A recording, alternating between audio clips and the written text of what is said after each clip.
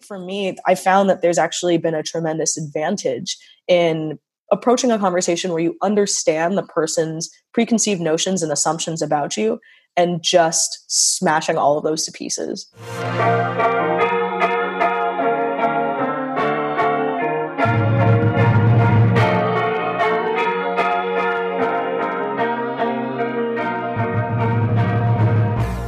Hey, welcome to the Current Mood podcast. This is your host, Jacqueline Marie. Current Mood is a series exploring self-care techniques, mental models, and core patterns propelling our increasingly digital lives. Through conversations with founders, entrepreneurs, educators, and executives across creative disciplines, I get a chance to learn about things that work for people in their everyday lives. In today's show, I had the opportunity to have an amazing conversation with Allison Toy. Allison is one of the partner managers at Twitch for the music vertical. She helps onboard artists and labels and collectives in the music space to the Twitch live streaming platform. She is an amazing human. She's a fellow bro. We identify both of us as bruh girls. You'll find out more in the episode. We got a chance to kind of talk about the intricacies and implications of being a woman in the music business and the entertainment business at large, what that looks like outside of the US and in some parts of Asia. Allison has amazing perspective on that, being Chinese American. We got to talk about burnout and what that looks like and self-care, toxic masculinity. We really go deep. And at the end, you'll have a very special treat from her doing a live piano solo, which I had no clue about. She's an incredible pianist, and she was a competitive piano player for a really long time. Who knew? To uncover some really cool stuff. Hope you enjoy the chat. Can you introduce yourself? So I am Allison Toy. I grew up in the Bay Area. I moved to New York in 2007 and lived there for a little over 10 years to pursue a career in the music industry, which is what I still do today. After leaving New York, I lived in Shanghai for 2 years, and now I'm back in the Bay Area, currently working at a company called Twitch. Did 10-year-old Allison think she'd be working at a tech company right now? No, because when I was 10, aka 5,000 years ago, companies of this type did not exist, my friend. Like, we didn't even have Palm Pilots then yet, right? Like, at the time, I thought I was going to be a professional pianist. I really believed that. Yeah. I studied at NYU. And when I graduated, the first job I got in the music industry, and I was so stoked about it at the time, was working at William Morris Endeavor. I started in the mailroom, like a very sort of classic music industry start in every sense of the word. And that was a talent agency, right? Yeah, booking agency, talent agency. And so really the oldest one and the biggest one, and in many ways, probably the most traditional. And by traditional, I mean sort of adhering to this like sort of classic agency model of having a bunch of different agents that kind of behave like Jerry Maguire, where they yell at each other and they poach each other's clients. And, they're kind of known as the more prickly parts of the music industry, of which there are many. So you know that this title goes, yeah, you know that it's serious, right? But so I started at William Morris. Kara Lewis is a music agent who really kind of came up with hip hop when it did. I know that you worked with her. Tell me about that time of your life. Oh man. She's from the Bronx, Jewish lady, really incredible agent, really, really terrifying person who is just sort of known for constantly berating promoters who she works with, managers even who are clients of hers, like even berating those folks. And just generally being, really tough and kind of like exemplifying like X 1 million, all of the stereotypical scary agent behaviors, right? Were male agents at the agency like that too? Or did she, did she outdo them and she kind of stood out because she was a woman acting like that? She outdid them. I think I still question to this day how much that has to do with gender and how much it doesn't, right? Yeah. Because I'd say that like those characteristics were exemplified and rewarded, mind you, which is why they were exemplified by so many different agents, older ones, younger ones, et cetera, et cetera. But I do think that the way that Kara kind of ascended in her career, the way that she had to behave, a lot of it was to do with the fact that she was a woman, right? At that time when I entered the business and everything, women were still a small minority of booking and talent agents at the time. When she entered that business, there were almost none. Who were the artists that she was involved in? Dude, she booked like Biggie. She shouted out on an Eric B. and Rakim song. Right. That's what I'm thinking of. I feel like she did some shows for Nas. Like the point is, in many ways, like Kara Lewis was like kind of like the founding booking agent of hip hop music as it became more and more commercially viable, as like, Queen Latifah and Will Smith got their TV deals. And that really kind of catapulted things from like being this thing that people saw as like something that just existed in the streets to being something that was like on major network television, right? Like very different sort of way. And as is the case today, like hip hop is a different beast as far as like how you work with artists and the genre and just the industry and everything. And Kara was literally the first and for a long time the only person who was really booking it. So if you were a promoter and you wanted to have a hip hop show, there was almost no other game in town. She had all the power. It was like having a monopoly, basically. And, she exercised that power and guarded it greatly because you best believe that there was tons of men trying to take it from her. I mean, I am not privy to any of those stories, but I can only imagine, especially at that time, right? There are tons of sort of like pioneering women who are doing new and different things that were not always available to women in the past. But I think that, to a certain extent, those pursuits are supported not only just by companies, but also by individuals around them. Like that was not the case back then. And so there really was very much like this, a sense that I got, and, I don't think she would ever say this publicly, but a sense that I got that, she and other women agents of the time of that era and everything really had to fight to get what they had, really had to fight to keep it, had to be extra difficult, extra good at their jobs. Like, that whole narrative. Yeah, that makes sense. I mean, do you feel like that? Have you felt like that working in the music industry as a woman? I have. I don't think to the extent and to like the extreme that they have, but definitely like I have so many times been told that I'm a good DJ for a girl, or right? It's stinging. Yeah. You got to chew them out when they say that, though. I heard that too. Like you're a good, you can drive stick. You're a good driver for a girl. I'm like, I'm a better driver than you, bro. Yeah, honestly. So great that you feel that way. I can tell that you don't DJ and you probably only listen to the radio and but, for me, like I definitely have felt it, but I've also felt the reverse. Like your counter argument to this whole like, a woman needs to be twice as good as a man to be considered half as good as he, right? I think a reframe that one can offer to that I think is pertinent specifically for the entertainment industry and maybe for others too, but at least in my experience, it's been interesting to approach new relationships, conversations, meetings, business deals, whatever it is, knowing that the person on the other side has certain preconceived notions about you, who you are, what you're about, what you're willing to concede on, the expectation that you're not going to negotiate, et cetera, right? And I think being an Asian woman where we're sort of like classified as this kind of like subservient, like quiet, demure, and passive type of individual. Like I think anybody who knows me would probably say that I am none of those things. And I own that proudly. Is not a word that I demure.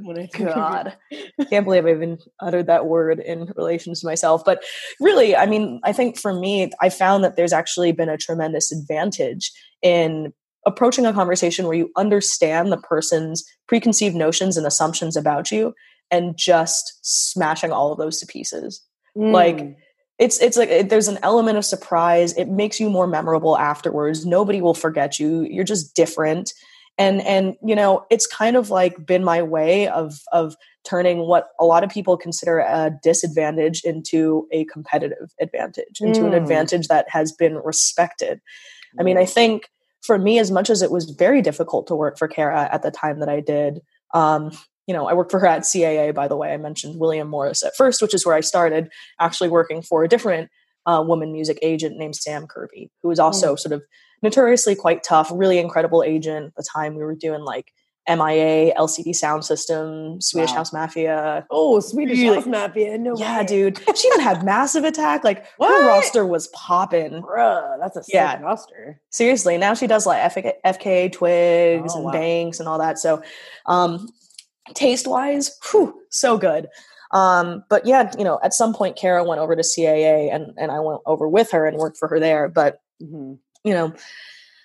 I guess my point is, in the course of the time of working for both of those two women, two of the most sort of powerful music agents in New York City at the time, I learned a tremendous amount. Yeah. I can't say that I felt the kind of like warm mentorship or supporting or uplifting from either of them, but I sure as hell did learn how to stand up for myself, negotiate, force people to respect me, and never take no for an answer. Okay, I have two follow-up questions for you. The first one is, was there like a tipping point, like a situation that happened where you were like, oh shit, this is an advantage? Like, is there a situation you remember where you're like, oh shit, I got like 4 times as much money in this offer or something crazy? I don't think there was like one sort of big pivotal moment, but, one thing that did sort of make me start to get hip to what I now refer to as like the woman's competitive advantage in entertainment, right? The first thing for me was, a big part of my job, because we were working in booking, right? We were booking shows all over the nation and everything, and everybody would come through New York. I would oftentimes go to shows that were in our city to settle them with the promoters, to meet with the managers, make sure everything was good, et cetera, et cetera. And just kind of like be present in network, which was like a big focus of what I was doing at the time. It was just like, you're like 22 years old and getting a ticket to any show that you want to go to was like a reward in and of itself. Right. Right. But, in retrospect, like, there are all sorts of people that go to these shows and everything. And, you can kind of tell who's important. You look at the VIP section and there's certain people that like everybody wants to say hi to, blah, blah, blah, blah, blah. And, when you're just like the baby in the room and stuff, you expect nothing. Right. But after doing this and going to these shows a lot for a while and just kind of like talking to people, being available, being present and everything, I realized that a lot of important people started to remember me. They knew me by name.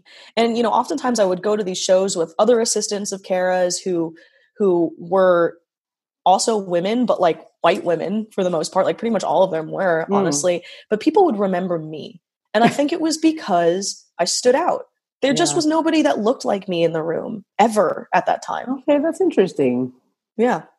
And so I think, being this like loud, pushy, unrelenting little Asian girl was like memorable to people because I think a lot of them just kind of got a kick out of it. They're like, but that's cute. You do it in a respectable way though. It's not like annoying, like it's not like, you've never been a promoter on the other side of my calls. So. That's true. I've never been a promoter. No thanks. My other question for you is when you talked about the two women that you worked for, Sam and Kara. Yeah. Now that you're in this, different part of your career where you're basically running shit, do you have younger women that you work with that you kind of mentor, or kind of what's your take on, now that you're kind of on the other side, what's your take on the young women who are coming up in the music industry? Yeah. I honestly feel like they're playing a really different game to what I did. Like, I think interestingly, like, I started noticing like the, companies institutionalizing support around like uplifting women and promoting women. Like, I want to say it probably like 5 years after I exited the agency world. And that really was a big shift. Like, I think even though not every single person has like internalized exactly why that exists and, why bias exists and why we should do this and why it's a good thing.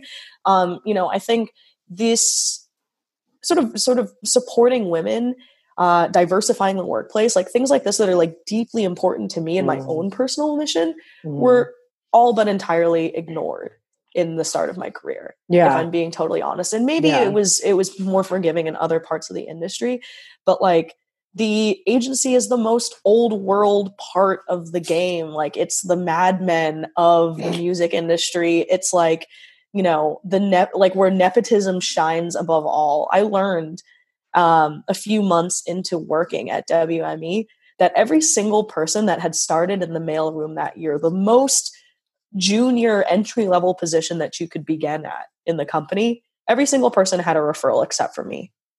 Wow. Every single one. That totally makes sense though. You just have that grit. You have the grit where it's like, you're getting in there.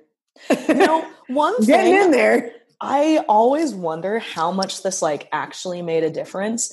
But so before I graduated from college, I was working as a paralegal at an entertainment law firm for an incredible attorney named Peter Thal. Really great guy. And, you know, respected, seasoned lawyer. You know, people sort of knew who this guy was and everything. And when I applied for the role at WME, I actually sent in a paper resume on legal stationery. That probably doesn't hurt, bro. Yeah. I was just a little shyster back then. That's what's up. I was like, I don't have a referral. I don't have an uncle. I don't have a dad. Yeah. That is, you know, I didn't go to Syracuse where like everybody just like hires everybody from Syracuse. You know what I mean? Like, yeah, I had my NYU business degree, but I had no connections at that point. And so that the NYU business degree is a good start too. Yeah. I want to talk, because we've talked about this before, and you know, this episode is about the intricacies and, you know, implications of being a woman in music, in entertainment. Talk to me about how gender is viewed in Asia, because I know you spent some time there. And your family is from where? So my parents were actually both born and raised here in the Bay Area. Originally, both sides of the family originate from southern China, like Hong Kong, Guangdong area. But you know, for all intensive purposes, I had a very American upbringing, a very Chinese American upbringing, right? Distinctly different from the Chinese upbringing, which I now know much better after having lived out there. Distinctly different from the American one too. Right. But I guess suffice it to say, I didn't have a lot of connection to Asia because I was several generations removed, 2 on my mom's side and 1 on my dad's side. Right. All of our family live in California. And like, I think when I first went out to China and started kind of like recognizing how gender was treated a bit differently, at least in music, was probably in 2017. Where, you know, managing a Chinese American rapper who I still work with today, his name's Bohan Phoenix. Please go check him out, stream him all the time. Leave his tabs up on Twitch. Bohan Phoenix. You know, he raps in English and in Mandarin. We were getting a bunch of sort of interest out in China in a time where hip hop was really blowing up. It was a very, very exciting time. And, you know, we were putting together what we thought was going to be a short run of shows. We thought it was probably going to be like 4 or 5 dates or something. And ultimately we ended up playing something like 13 shows, all but 2 of which were in mainland China. Maybe 3 weren't. Anyways, so that was a really interesting and sort of eye-opening experience for me because it allowed me to visit a bunch of different cities in China that I probably would have never gone to on my own, but also view them through the lens that was most important to me, which was at the time, you know, music and underground culture and local venues and scenes and, you know, sort of constant push and pull that goes along with that. And what I noticed along the way was that there were so many women promoters and there were so many women in the audience, right? You go to a rap show in the States and, you know, it depends on who it is, but a lot of the times it's just like a shitload of dudes in backpacks. Like, and, you know, I found that in China, pretty much all of our shows, over half of the audience were women. And I was like, what is going on here? Like, how does this work? Like, it was so different from what I knew. And, you know, I think for me, like just barely scratching the surface of what the actual experience is like, you know, growing up or living or just existing as like a adult in China was so new that I really didn't have a frame of reference to understand it. I didn't really know. And so what I did was kind of, you know, take a page out of the journalist's book, not to say that I ever really was one, but I had sort of an interest in writing and, you know, had worked at the Fader magazine for some time and had sort of great great respect for the editorial craft and everything, and how it can be so useful in just sort of getting to know people and scenes. I decided to write a short piece about my findings of women promoters in China, where I actually interviewed, to the best of my ability, because my Chinese at the time was terrible, had a lot of help from people, interviewed some women promoters in 4 different markets across China. Actually, none of them, interestingly enough, were in what's called tier 1 cities, which are kind of like the biggest cities in China: Beijing, Shanghai, the most international facing. Like, we're talking sort of like the cities that were very much mainland China vibes. Like, most of the people that you would find living and working in there probably didn't study abroad, most likely, didn't have interest in living internationally, et cetera, et cetera. And interestingly enough, what I kind of found, and the conclusion that I drew ultimately, was that I felt that, at least in the live music world, live music was like a much newer fixture in Chinese people's lives than it was in the US, right?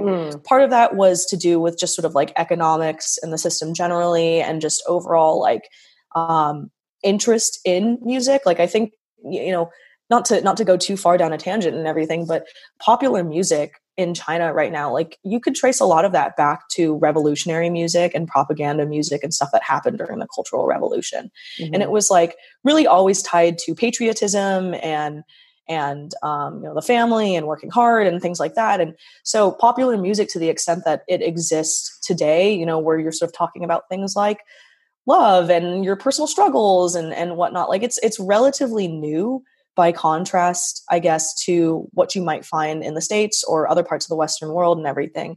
And so by consequent, the industry that surrounds the live music world is also newer. So in many ways, like, it started later, and there was so much less of this like old world precedent of like men work and do the jobs and women stay at home. Right. So like that was, historically just like less present in the business generally. But then I also found that like all the women that I spoke to just really honestly felt like gender was a non-issue. Like, of the 4 women that I spoke to, every single one of them had, grew up in China, with the exception of one. Kristen Ng, incredible promoter, incredible musician. She's from New Zealand, but had been living in Chengdu for several years at the time that I met her. And she was the only one who even kind of like pointed out the irregularity of the, how prevalent women promoters and women fans of hip hop were. Every other woman was just kind of like, what are you talking about? Like, this isn't an issue for us. Like, gender roles, it just means that, I do this job and you do the job where you lift the heavy things, but we're working together and it's not a big deal. And so it was just really interesting to me, because I think it really kind of challenged like the preconceived notions that I had about China generally, which, to put it very bluntly, was that, China, as compared to the US, the greatest country in the world, which is what you're trained to believe when you grow up here. You're trained to believe that it's the greatest country in the world. You're trained to believe that it's also the most progressive one. It just wasn't, right? Yeah. I didn't see gender, I felt like the imbalance of gender in the live music world was so stark that I had always just kind of accepted it from the get-go in the States. Whereas in China, like, it was like almost a non-issue. Like, women comprised like almost 40% of the promoters that I worked with on that tour. Another thing that actually plays a really big factor in this is the one child rule in China, which is basically, so it is no longer around right now, but for anybody who's my age and a bit older and a bit younger, that generation all grew up as only children, right? It was the law in China, as a matter of population control and whatnot, that each family could only have one child. And so, Chinese parents, like many other parents, but I'd say especially Chinese parents, like, love their children. They put so much into them in the way of like wanting to see them succeed, almost to the detriment of their own relationships with their children at times, because they push very hard. Like, the success of your child is a huge bit of your own personal pride, right? And you want to pass down the right things. And so in many ways, like, that meant that something around 50% of families had a child, and that child was a girl. And so, whereas in contrast to the past, where it was like you had multiple children and boys were always revered above girls and they were given everything over girls, in the way of property and education and love and all that sort of stuff. Families that had a girl had one child to put all of those things into. And if it was a girl, so be it. They were like, study hard, be successful. You can do it, like in a way that like hadn't been instilled in women in the past.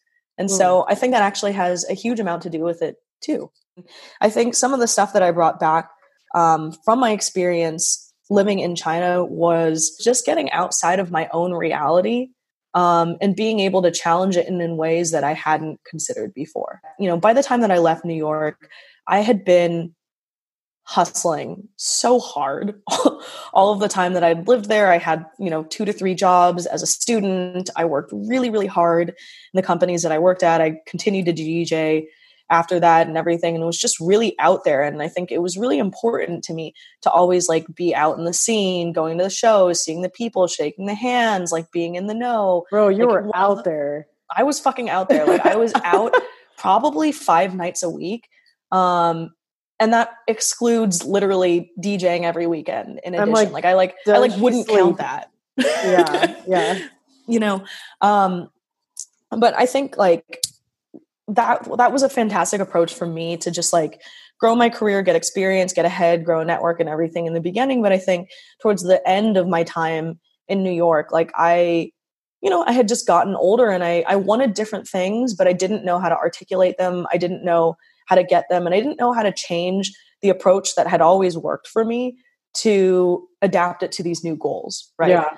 And so I was kind of like stuck in this hamster wheel that was really starting to get to me and really starting to be quite unhealthy, like both physically and mentally. And, leaving to go to China, as much as there was like really fantastic sort of opportunity out there for me, a lot of it was motivated by like a desperation to get away from the life that I felt was holding me captive. Right. Mm-hmm. And so when I went out to China, it was the most humbling thing because, I think I had developed and I'll be the first to admit it, I think I had developed a sense of self-importance that was not serving me or any of the people around me being in sort of my empowered position in the music industry and everything. Yeah, right. Yeah. And going to a completely other country where nobody fucking knows you and nobody cares was the best thing I could imagine. It really was. Like I needed to experience that. I needed to be humbled. I needed to allow my ego to not get in the way of me and others around me. And so, I think that was probably like the single most valuable personal experience. I think outside of that too, there's probably no world relationship that is more important and impactful for the entire globe than the US and China. Right. But there's probably no relationship that will be harder to repair or build than that one, because the conversations happen completely separately of one another. And there's very little in the way of exchange, right? And so as an American, even as a Chinese American, very proud of my heritage and whatever I thought that meant at the time, right? I had also, in many ways, internalized a lot of the biases that one does growing up in the US, which is this very Cold War-esque narrative and look at China and communism as basically the enemy and, impoverished and underdeveloped and unjust, unfair. And there's just simply no way that this could be better than what we have at home, right? Mm-hmm. Until I lived in China. And I realized that, there were so many things about the way the country is run, the way that the infrastructure is built, the way that technology is integrated into everyday life, that was so much more efficient, progressive, and just better and more convenient than what I was experiencing in the States. And I was shocked by that. When you first got there, we like FaceTime audio because you like that was your phone situation. But I remember you being so like amped up, like telling me about what you're saying right now about how you were like, just so amazed by the efficiencies there. Yeah, truly. I felt like everything that I had been led to believe about Silicon Valley was a hoax after I lived in China. And the reason that I think that is that Silicon Valley touts itself as the fastest moving, most innovative, most cutting edge technological city in the entire world. Right. And I will give it that and say that in many ways it has been, right? Yeah. But at the same time, Silicon Valley was unable to do what China was able to do in the way of building an app like WeChat, getting 98% of the population in a tier 1 city like Shanghai to use it in under 2 years, and then put all of its infrastructural things like on top of it to the extent that you can, pay your subway fare on your phone using WeChat Pay. You can pay your utilities bill directly from there. You can schedule an appointment with your doctor at a public hospital for like the specific window of time that you would like to be seen. Wow. Like all these kinds of like incredible layers of like just efficiency and a country well run that you see every day in the way of like how traffic flow works, like in the streets and everything, and how no train or bus is ever late. Like this is because technology is so integrated into everyday life into China. And if you think about it, that shit happened overnight if you compare it to the US. But like what this ultimately comes down to, and I promise I'm going to tie this thought in, is that, the reason that China is able to do this is because the government is so in bed with technology. Technology here is privately owned. So while the way that Google and Amazon delivery systems and stuff like that might be incredibly efficient, the post office is suffering, and medical facilities are, under-resourced and not run efficiently. And so, it's this kind of thing where I think as an American, you have this an immediate resistance to the idea of like government or the powers that be having access to your information or having access to too much technology. Even though they do. Exactly. And this real kind of intense illusion of privacy that, quite frankly, it does not exist, right? Tech companies have great PR. Great PR. Totally. By contrast, in China, it's the exact opposite, right? Like there is no privacy for you. And I used to think that was a terrible thing. But then when I lived in a world where that lack of privacy was of great benefit to everyone, it made sense to me. Right. Coronavirus is another fantastic example of that, right?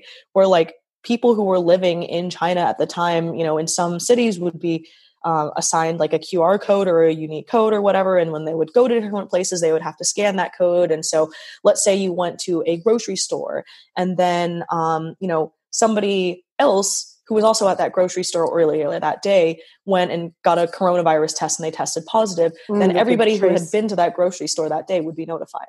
And then you would also go get it tested. You would also wear a mask because you aren't fucking American. And so, all these things like are really, really sort of, from like an outsider's perspective seem like an obvious way to kind of deal with issues and efficiency and run a country, but are run so like in contrast to like how we believe as an American people, how we've internalized this like narrative around technology and privacy that like we will never be able to have access to unless we get out of our own way.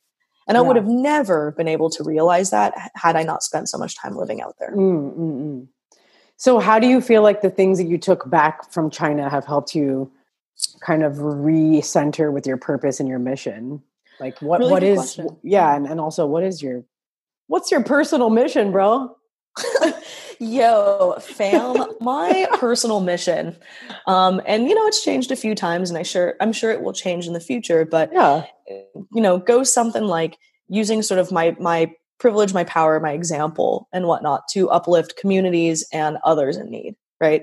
And, that can manifest itself in many different ways. And, I'd say for me, like, probably the single most valuable thing that I learned in China was to question the systems and the things around me to find better ways of solving old problems. Right. And that's why when I came back to America, I was not ready to work in the music industry again. It's so antiquated. It's so antiquated. Like I think, aside from it structurally being antiquated, I also think that the mindset is antiquated. And what I mean 100%. By that is that, I think, and I was no exception to this rule and everything, but I think that the majority of people that work in the music industry are looking at it from a standpoint of, okay, how do I understand the system around me and like, finesse my way around this gatekeeper or that gatekeeper. Instead of trying to change the system. Exactly. Like, how do I make this work for me? Right. And I was done making other people's bullshit work for me.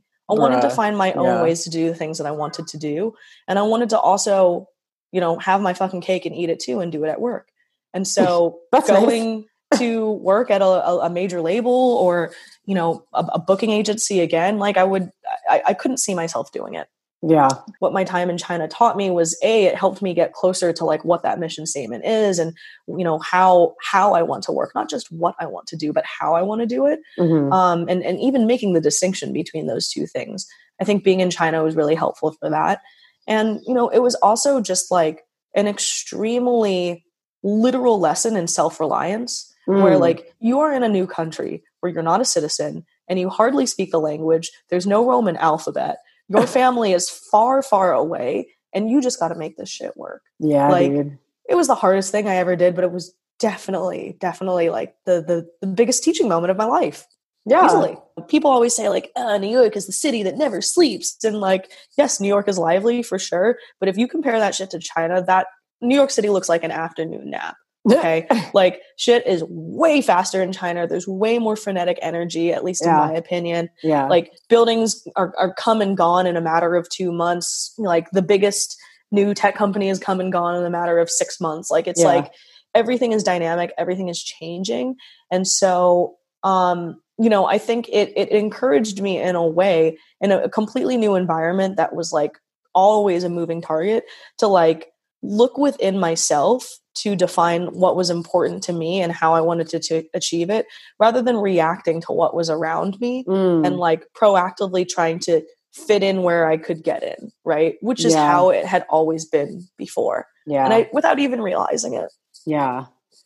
That definitely takes a toll on your mental health. I would imagine.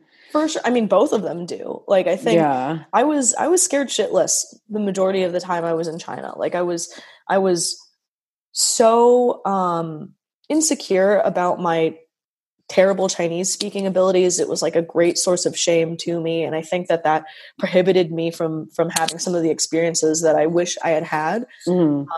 But, you know, in many ways too, like it was just, you know, I became so comfortable with uncertainty and ambiguity and navigating the unknown out there because I was doing it every day. I wanted to order a meal or, you know, find my way on the scooter to the grocery store, like every day. Wow. Okay. So I'm going to take it out of China back to here. Let's do it. You ready to go? You ready to come back? I'm ready. There's a lot of conversation about mental health in the music industry. And it's usually happens when somebody dies or somebody takes their life or something tragic really happens. I'm curious how you take care of yourself and how you know when you're like going to spiral out. And I also want to get into just the general like narrative around mental health. Totally. Yeah. You know, for me, my experience with thinking about and being aware of my own mental health needs and my own self-care needs is probably 1.5 years old. If I'm being totally honest, like I think I never exercised. I never thought about self-care.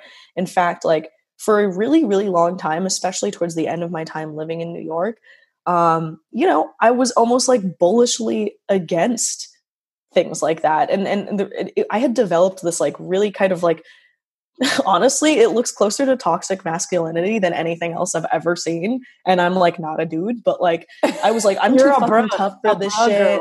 A bro girl. Yeah, super bro girl, right? Like I was like, I don't need to meditate because that shit is soft. I got shit to do. I got stuff to get done. Keep like, it moving, bro. Exactly. And so I had like prescribed to this own, like my own toxic masculinity narrative such that it became ultimately my undoing because I went insane not caring for myself and not balancing life and everything. And so, you know, I'd say for now, like one of the really big differences and sort of the big turning point for me was moving back to the States in 2019 and not having a job and not having anything to like focus my like macho energy towards, like I'm gonna crush it at this whatever. Like I just didn't have anything to crush it at, to be honest. And that's so honest. Super honest, I have nothing to crush it at, so like I don't know what to do with myself right now. Pretty much. And I was, and it honestly drove me crazy. Yeah. That shit fucked me up, if I'm being honest. And it was because it was like the first time that I was like forced to actually define myself in terms of myself and not in terms of my job and my career, how poppin' I was, the external validation around me. Like, it was literally the first time that I had even thought to think of these sort of other options that were always available to me, but had always been ignored previously. And so I was just going to say, so you've mentioned that when you left New York, but now you're in San Francisco. Yes. And you're at your parents' house. Mm-hmm. How do you think grounding with your parents at this point in time, like how have your family values like kind of played into your new perspective? Really good question. Yeah. Family has always been really important to me. I've always been extremely close to my brother, very close to my parents, even in the many years that I spent away. And I'd say like coming back here was centering, in that it was kind of like, how do I say it? It was kind of like I had gone around the world literally and figuratively, and I had all these experiences that like I had felt were like so glamorous and cool and, admired and all these sorts of things. But like, ultimately I was like still the same person. Right. And like coming back here just like reminded me of that. I was like, oh yeah, like you did all that shit and that shit was cool and everything, but you're like still just like some dude. Like it's cool. Like you can like chill. You're still like a 13-year-old boy. So come back to your old room. Yeah. I came back. Let me tell you, I moved back to the States like a week before my 30th birthday. Yeah. And when I moved back here, I celebrated my 30th birthday alone because I did not have friends back here because I had lived away for so long. Not alone with your family. Yeah. I mean, we didn't really do very much, but like, I celebrated it with no friends. I didn't have like the fanfare that a lot of people have around this milestone birthday. And I was okay with it. Yeah. I was sleeping in a twin-sized bed that I had slept in when I was 6 years old in a room encircled by stuffed animals. I've seen them. You have seen them, and I don't share them with everybody. But anyways. Those are some cute seals, bro. They are super cute. But it was a really sort of just like humbling experience where I was like, wow, like it forced me to reflect on the things that I had done, the things that were rewarding to me. It forced me to parse apart, why things were rewarding to me. Like, were they actually emotionally rewarding? Did they actually help me as a person? Or was it part of this like veneer, the accoutrements of like seeking external validation? Yeah, right. For sure. And so for the first time in many ways, I guess like what I'm saying is I was being mindful because I was forced to do it for the first time in the absence of anything else. And I hated it. It drove me insane. I was depressed. I felt like I was worthless. I questioned everything that I had achieved previously. That was really hard. I understand, bro. Yeah. And like a big part of me getting to the other side of that was like actually working with a life coach who I met through you. Oh, yeah. It's crazy how someone could come into your life at that pivotal time and like really add so much value. My life changed working with somebody. I mean, it's kind of a therapist, but it's not, but it is. You really have to like dig into who you are, which is hard. Super hard. And we're so, as humans, we're so caught up in our stories and our own narrative that like it's so hard for us to make room for new ones to appear. And it's just like congratulations, bro. It was a big step for me because prescribing so long to this like internal macho narrative, like I was not somebody that was ever willing to show vulnerability. I did not like talking about my feelings. I did not like being corrected, questioned, like any of that kind of stuff. I just it was something that was completely new and foreign to me. And when I was like finally forcing myself to do it and working with somebody who could actually understand where I was coming from and guide me through that process, like that was a game changer. And it was, the thing that I always found really interesting about it was that there was like zero ramp up time for that to like be valuable to me. Like I didn't have to like, how like a lot of people say you go see a therapist and you gotta like try them out and like see if you like them, and it like takes hella long, and you're like, yeah, but I want to like, I like hate the world now. So if we could address these issues with a degree of urgency, I would appreciate. Speed this up a little bit. Okay, cool. But I found it immediately valuable. Like even after like the first session, not even the first session, the consultation. I was like, oh my God, I haven't told anybody my feelings in so long. You know what I mean? You like realize you were holding all this shit inside. And it's not like, and I'm the type of person too, where I don't like to talk about stuff. I grew up very, very independent. I'm the only child. Same. I'm the oldest in my family in terms of grandkids. Like I'm a bro. I'm a total bro. And I've internalized that masculinity to the fullest. Now I'm like, I'm still a bro and I claim it. But I know. Same bra. Like I know how to take other perspectives. That was just something I never knew how to do.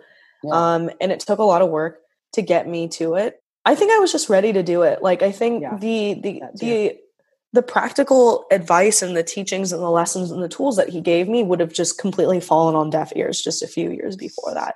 Like if I'm being totally honest, I would have just been like, this is, like shut up with your eat, pray, love bullshit. I have things to do. Like that's literally would have been my response. Cool story, bro. Yeah, totally. Cool story, because I was just so unwilling to get out of my own way. I was so stuck in my own perspective, the narrative that I had created and prescribed to for so long. And when I finally like was really like starting to feel the imperfection of that narrative and stuff, it just all came crashing down. And dude, once like one little hole is poked, you're like, God damn, this shit ain't stable. Yeah. And I'm like, oh my God. So I guess just, all the things that I thought I knew, like, I don't know anything. Pyramid built from sand. Pretty much, dude. Very much a pyramid built from sand. Like it was, like I in many times, like I miss the times when I knew everything and you couldn't tell me shit. It was like so easy to exist because I was just like in this like straight path of black and white sort of way of life and everything. And now like I just feel totally different. I'm like a very different person. I mean, I feel like if you're not growing, then you're not really living. So I would agree with that. You should be a different person. Fuck it. But you're still the same 13-year-old boy, Yeah, no, for sure. Here with my Dragon Ball Z mug. Yo. Wait, I'm going to take a screenshot. Do that again. Skirt. It's not normal times. We're living through history right now. Nobody knows what's going to happen. How are you... Like, are you looking forward to it? What are you looking forward to? How are you like staying optimistic? How are you feeling right now? I am actually, it's ironic and I feel a degree of guilt to even say it in some ways, but I actually feel quite good right now. And I think that the reason that is I am unreasonably fortunate in my own life to have found a new job that I love right before the pandemic started. Literally April 13th was my first day. Oh my gosh. Yeah, right. My family is healthy and everything. I have a partner who I love deeply, who I met before, just before sort of all this stuff happened. And so in many ways for me, like the sort of like typical things that like you kind of like want to have going on in your life, right? Like healthy family, love life, career, like all those things are in a really good place for me right now. Mm-hmm. And I actually have the capacity to appreciate them because I came from exactly, fam. Like it's not some shit to be taken for granted, not just in contrast to what is going on in the world, but in contrast to what was going on in my life for me personally before all this came about, which quite honestly is very similar to what a lot of my friends and peers are experiencing right now, which is this, time of potentially not working or working much less, questioning what's important to you, like really looking inward and challenging some of the things that you have kind of prescribed to your entire life. Like I think for me, like that takes work and it's hard. And I did it. And so I'm proud of myself. And yeah. That's what's up. I'm proud of you too. Thanks, fam. I can't believe we just fucking fist bumped. Wow. We just Zoom fist call. bumped, guys. Just so you know. Oh God. Yeah. Thousands of miles away and can't stop a bro from building, fam. But anyways. Wow. And with that, thank you for coming to Current Mood. Yeah. Fam. But yeah, I'd say right now, like, I think for me, I am really lucky with the timing of events because a lot of the work that I did in the year sort of leading up to this point was centering and figuring out what was important to me and recognizing who was in my life because for the right reasons and whatnot and who wasn't. There were a lot of people who weren't, right? And so I'm really, really grateful that I did all of that work before this happened because because doing that work alone, like in the time that I did was so hard, and to do it while the world is literally on fire, especially if you live in Northern California. Oh my gosh. Would have been like, I honestly don't know how I would have handled it, Jackie. Like, I think I could have it could have been really, really bad. Like I was depressed without the troubles of the world. Right. And on my shoulders. And so I don't know what I would have done. Does the work ever end though? The work never really ends. No. I mean, I think right now, one of the things that I'm really struggling with is just figuring out how to create boundaries for myself and everything. Like for me, I'm kind of a glutton for punishment. I love to work hard. I love to be challenged, and I love to win. Anyone who's ever played any game with me. Did you play sports? Yeah. Okay. And the only reason that I quit was because I wasn't the best. So, oh my God, if that tells you anything, my friend. Say less. Yeah. Wait, what sport? Like basketball? That's what I'm imagining. Dude, I'm like 2 feet tall. You know, I didn't play basketball. Whatever, bro. I feel like you get to shoot the shot. Well, I played something way more fucking G, which was badminton. I was the captain of my badminton team. Wow, bitch. Wow. It's coming out. Yeah. Watch out. I played badminton. I played tennis. I did some cross country. Like this was all like in high school, like, 5 million years ago and everything. So, those were like my main sports, but like the extracurricular that I had always put most time into was piano because I was sick at it. And so is there a piano where you are? There is a piano where I am. It's about 10 feet away from me. Can you play something? Really? You want me to play something right now? Yeah, whatever you want to play. You play just a quickie. All right, here. Let me. Okay. Well. Oh, that's good. Okay. All right. Yep. Let's see. Thank you for obliging my request. You're really putting me on the spot here. I mean, I feel like this is thing. But it's I made a promise to myself to be open to making mistakes and being more vulnerable, whereas I would have been like, oh, Jackie wants to hear me play piano for 30 seconds, you must practice for 95 hours. Yeah. So my favorite composer is Chopin, and I love the sad shit. Who's